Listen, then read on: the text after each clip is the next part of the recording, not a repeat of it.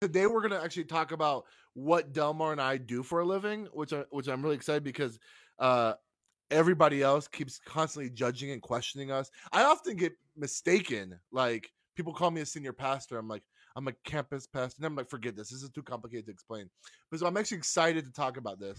I don't feel like we were constantly making fun of you. You're sensitive about it, though. We went from I'm not a real pastor, I'm a youth pastor, to I'm not a real pastor, I'm a campus pastor. That's all. I'm just saying, the more adjectives you have in front of the word pastor, I mean, Yeah, but youth pastors actually have to work. I don't know what a campus pastor does. Hey guys, that was a great video we watched. Let's pray. Hi, my name is Frank, and I'm a campus pastor. Back in 2020, I started a podcast with my friends called Practically Pastoring. It's 5 of us, 3 of which are lead pastors. 1 is an associate pastor, and then there was me, a campus pastor. I got a lot of jokes about being a campus pastor, and I think it's mostly because a lot of them didn't know what a campus pastor was. They knew that that's what mega churches did, and when they have a lot of campuses, but they had a lot of jokes about the screens and the other unique complexities about what a campus pastor is. But I understand why they don't understand it. When you look at the New Testament, there's no category for a campus pastor. Relative to church history, the role has only been around for like 40 years max. There are not a lot of resources for campus pastors. You know how many books have been written for campus pastors? 1. There's not much else besides that. So it's a good question. What is a campus pastor?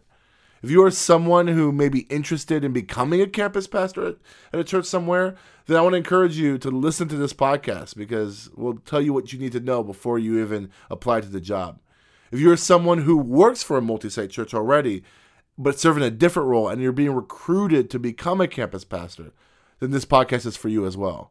Or maybe you're already a campus pastor and maybe you find yourself confused or frustrated or exhausted, or maybe things aren't bad, but you just want to do better, be a great campus pastor for your church, then this podcast is for you. In this limited run show, I'll be sharing my experience as a campus pastor, give you the best advice that can give you from the time so far in this role. I am not an expert, but I have seen some things work in this role in my context, but I've also seen things not work in this role in my context, and you should learn from my mistakes.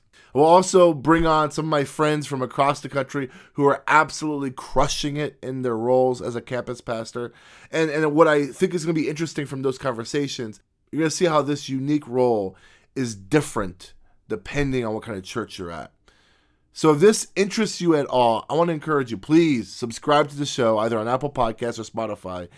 And please share this with a campus pastor. Share this with all your campus pastor friends.